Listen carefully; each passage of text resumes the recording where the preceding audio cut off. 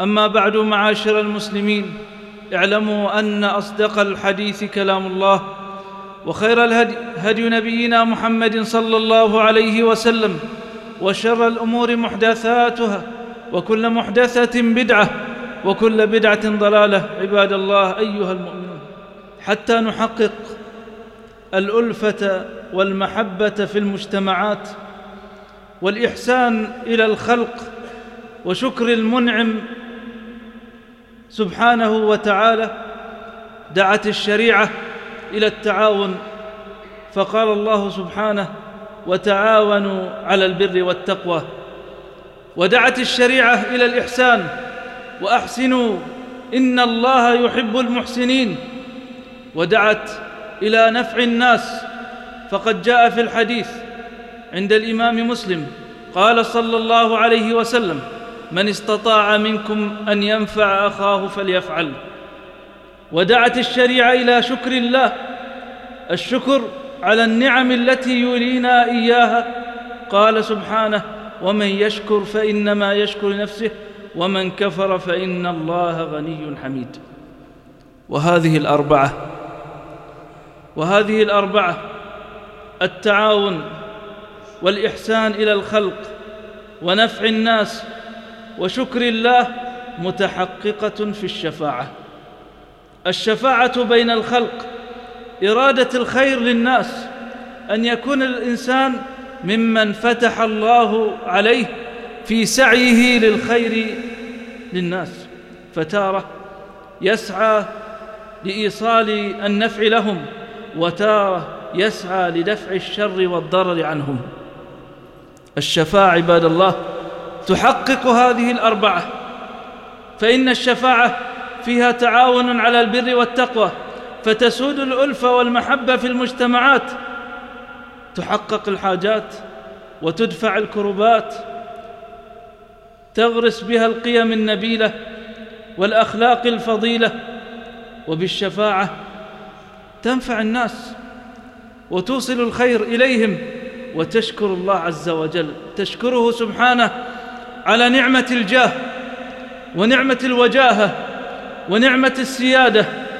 لما تكون صاحب كلمة مسموعة، فيأتي لك إنسان محتاج ضعيف يلتجئ إليك في قضاء حاجة، فتشفع له، فتشكر الله عز وجل نعمة الوجاهة ونعمة السيادة بذلك. قال الإمام الشافعي: الشفاعات زكاة المروءات. الشفاعات زكاة المروءات. الإنسان صاحب مروءة وصاحب كلمة مسموعة، بماذا يزكي وبماذا يشكر الله؟ يشكره سبحانه بأن يسعى بكلامه وبوجهه عند الناس. وهذه الشفاعة مما يرضى عنها ربنا سبحانه، ومما يؤجر ويجازي عليها سبحانه. فقد قال في كتابه: من يشفع شفاعة حسنة يكن له نصيب منها، ومن يشفع شفاعة سيئة يكن له كفل منها، وكان الله على كل شيء مقيتا. من يشفع شفاعة حسنة، قال مجاهد من علماء التفسير: هذه الشفاعة التي تكون بين الناس بعضهم لبعض، من يسعى فيها فإنه يؤجر عليها، سواء قضيت الحاجة أو لم تقضي، وسواء قبلت شفاعتك أو لم تقبل. فأين أولئك الذين يسعون في مصالح الناس؟ وأين الذين يبذلون وجههم عند الناس لقضاء حوائج الناس؟ وهذا نبينا صلى الله عليه وسلم في الحديث عن أبي موسى الأشعري رضي الله عنه: كان النبي صلى الله عليه وسلم إذا أتاه طالب حاجة أو إنسان يسأله، كان عليه الصلاة والسلام يقول: اشفعوا تؤجروا، ويقضي الله على لسان رسوله ما شاء. يدعو النبي صلى الله عليه وسلم للشفاعة ويشفع لصاحب الحاجة حتى تقضى، وهو رسولنا صلى الله عليه وسلم.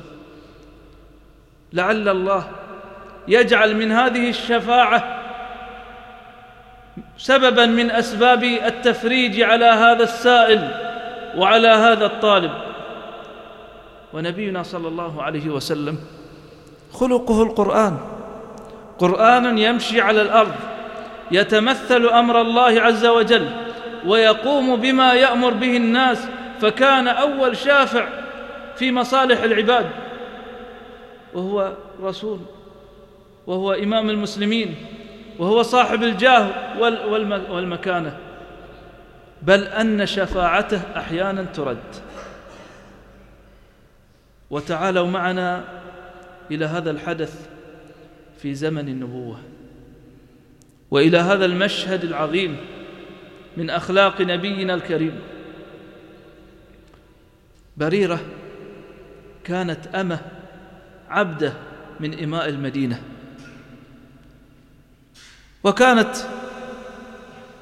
وكان لها زوج اسمه مغيث. فبريرة رغبت في الحرية فاشترت نفسها من سيدها، وأعانتها على ذلك أم المؤمنين عائشة رضي الله عنها حتى أصبحت حرة.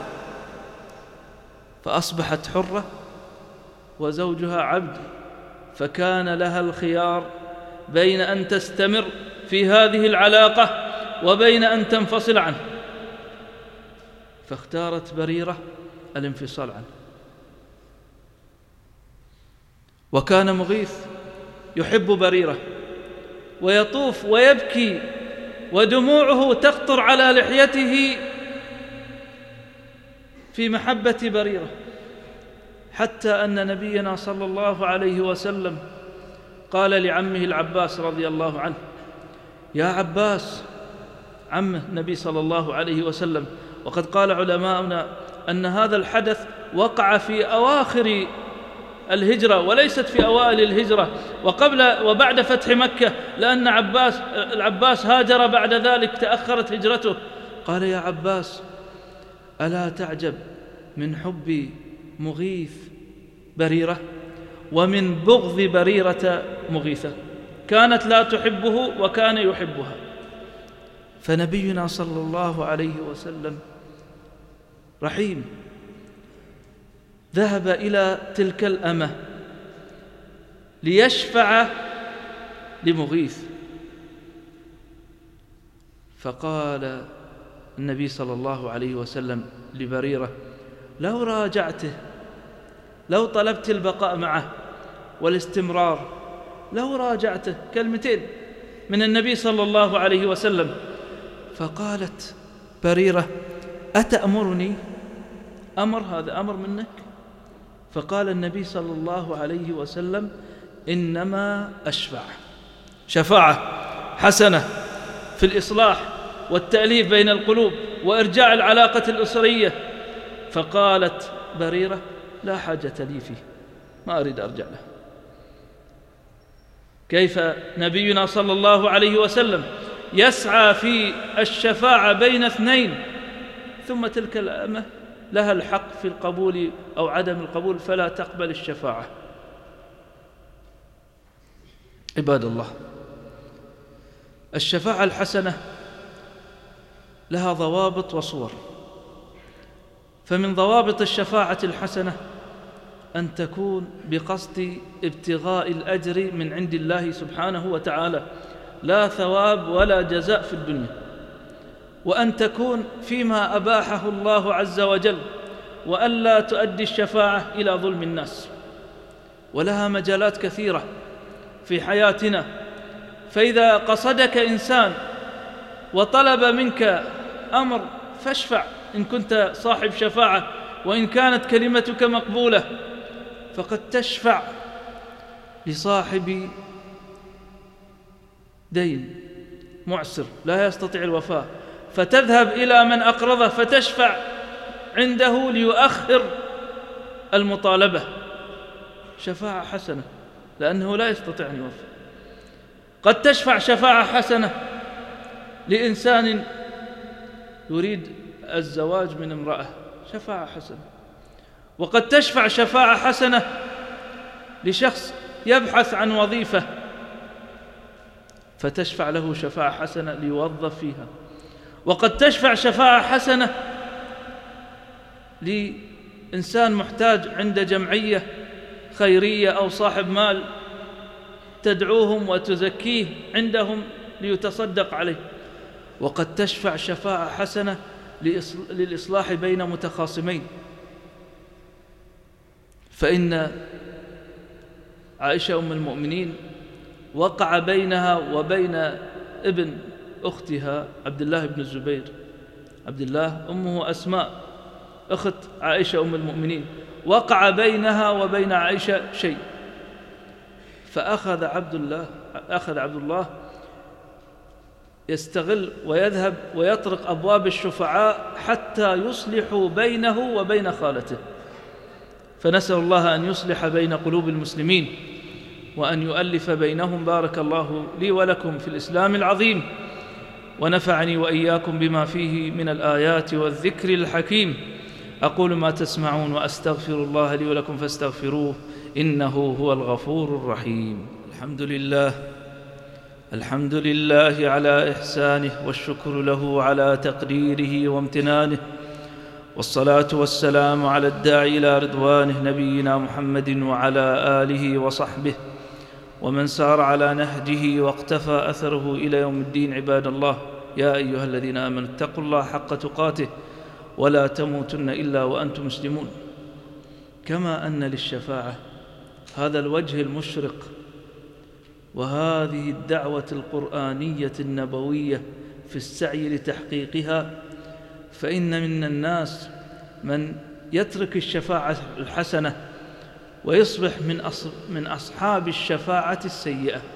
وقد ذكر الله عز وجل في القرآن الشفاعة الحسنة والشفاعة السيئة.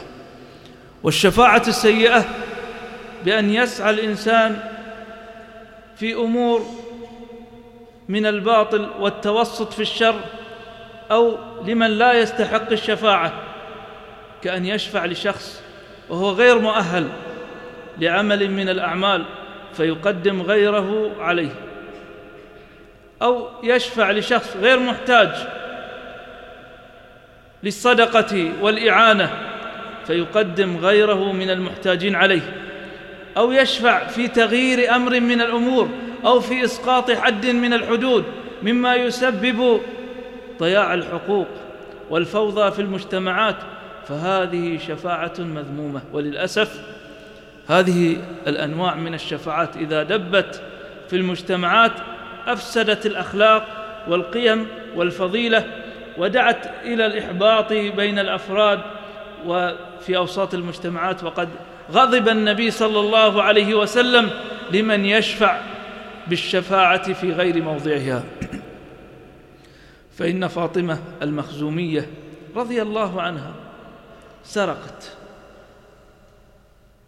فأراد النبي صلى الله عليه وسلم أن يقيم عليها الحد، فغضب لذلك أو حزن لذلك بعض قريش، لأنها مرأة من قبيلة شريفة وخافوا عليها الفضيحة، فقالوا: من يشفع عند رسول الله صلى الله عليه وسلم لإسقاط العقوبة عنها؟ قالوا: يشفع أسامة بن زيد حب النبي صلى الله عليه وسلم وابن حبه. فذهب أسامة ليشفع، قصد للشفاعة، فظن بأن هذه الشفاعة شفاعة حسنة. فلما كلم أسامة النبي صلى الله عليه وسلم غضب رسول الله صلى الله عليه وسلم، فقال لأسامة: أتشفع في حد من حدود الله؟ هذه شفاعة ليست في موضعها وليست في مكانها. ثم قام النبي صلى الله عليه وسلم خطيبا فقال: إنما هلك الذين من قبلكم أنهم إذا سرق فيهم الشريف تركوه، وإذا سرق فيهم الضعيف أقاموا عليه الحد، وإيم الله لو أن فاطمة بنت محمد سرقت لقطعت يدها. فهذه شفاعة مذمومة حذرت الشريعة منها وحذرت من الوقوع في أسبابها. عباد الله، معاشر المسلمين، فلنسعى لتحقيق مصالح الناس والشفاعة الحسنة في موضعها. فإذا طرق بابك سائل وإذا كلمك إنسان محتاج لشفاعتك فاسعى في تحقيقها، تحصل على شيء من الأجر والجزاء منها، ولا تتردد ولا تقل بأن شفاعتي قد ترد، فقد ردت شفاعة من هو خير منك. اسعى إلى الشفاعة وابتغي الأجر من عند الله، تحظى بأجرها وجزائها من الله.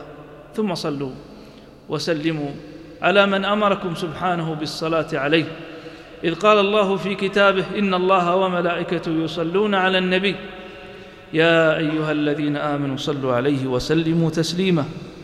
اللهم صل على محمد وآل محمد كما صليت على إبراهيم وآل إبراهيم، وبارك على محمد وآل محمد كما باركت على إبراهيم وآل إبراهيم في العالمين إنك حميد مجيد. وارض اللهم عن أمهاتنا أمهات المؤمنين وعن آل بيت نبيك المقربين وعن الصحابة أجمعين والتابعين ومن تبعهم بإحسان إلى يوم الدين، وعنا معهم بمنك وكرمك يا أرحم الراحمين. اللهم ابرم لهذه الأمة أمر رشد يعز فيها لطاعتك ويذل فيها لمعصيتك ويؤمر فيها بالمعروف وينهى فيها عن المنكر. اللهم وول علينا خيارنا ولا تول علينا شرارنا، واجعل ولايتنا في من خافك واتقاك واتبع رضاك. اللهم لك البلاد، وفقه لخير البلاد والعباد، وارزقه البطانة الصالحة التي تدله على الخير وتنهاه عن الشر. اللهم لا تجعل لنا في مقامنا هذا ذنبا إلا غفرته، ولا عيبا إلا سترته، ولا مبتلا إلا عافيته، ولا مريضا إلا شفيته يا رب العالمين. اللهم كم في مستشفيات المسلمين من المرضى من يحتاجون إلى دعوة صالحة من عبادك المؤمنين، فنسأل الله عز وجل أن يرفع عنهم الضراء، وأن يجعل مرضهم زيادة لهم في الأجر ورفعة في الدرجة، وأن يخرجهم من مرضهم بشفاء عاجل غير آجل. فاللهم داوي وشافي مرضى المسلمين، اللهم داوي وشافي مرضى المسلمين، اللهم داوي وشافي مرضى المسلمين. اللهم وأصلح أحوال المسلمين في كل مكان. اللهم وأصلح أحوال إخواننا في بورما. اللهم اصلح أحوال إخواننا في اليمن. اللهم اصلح أحوال إخواننا في سوريا. اللهم ول عليهم خيارهم ولا تول عليهم شرارهم. اللهم أطعمهم من جوع وآمنهم من خوف. سبحان ربك رب العزة عما يصفون، وسلام على المرسلين، والحمد لله رب العالمين.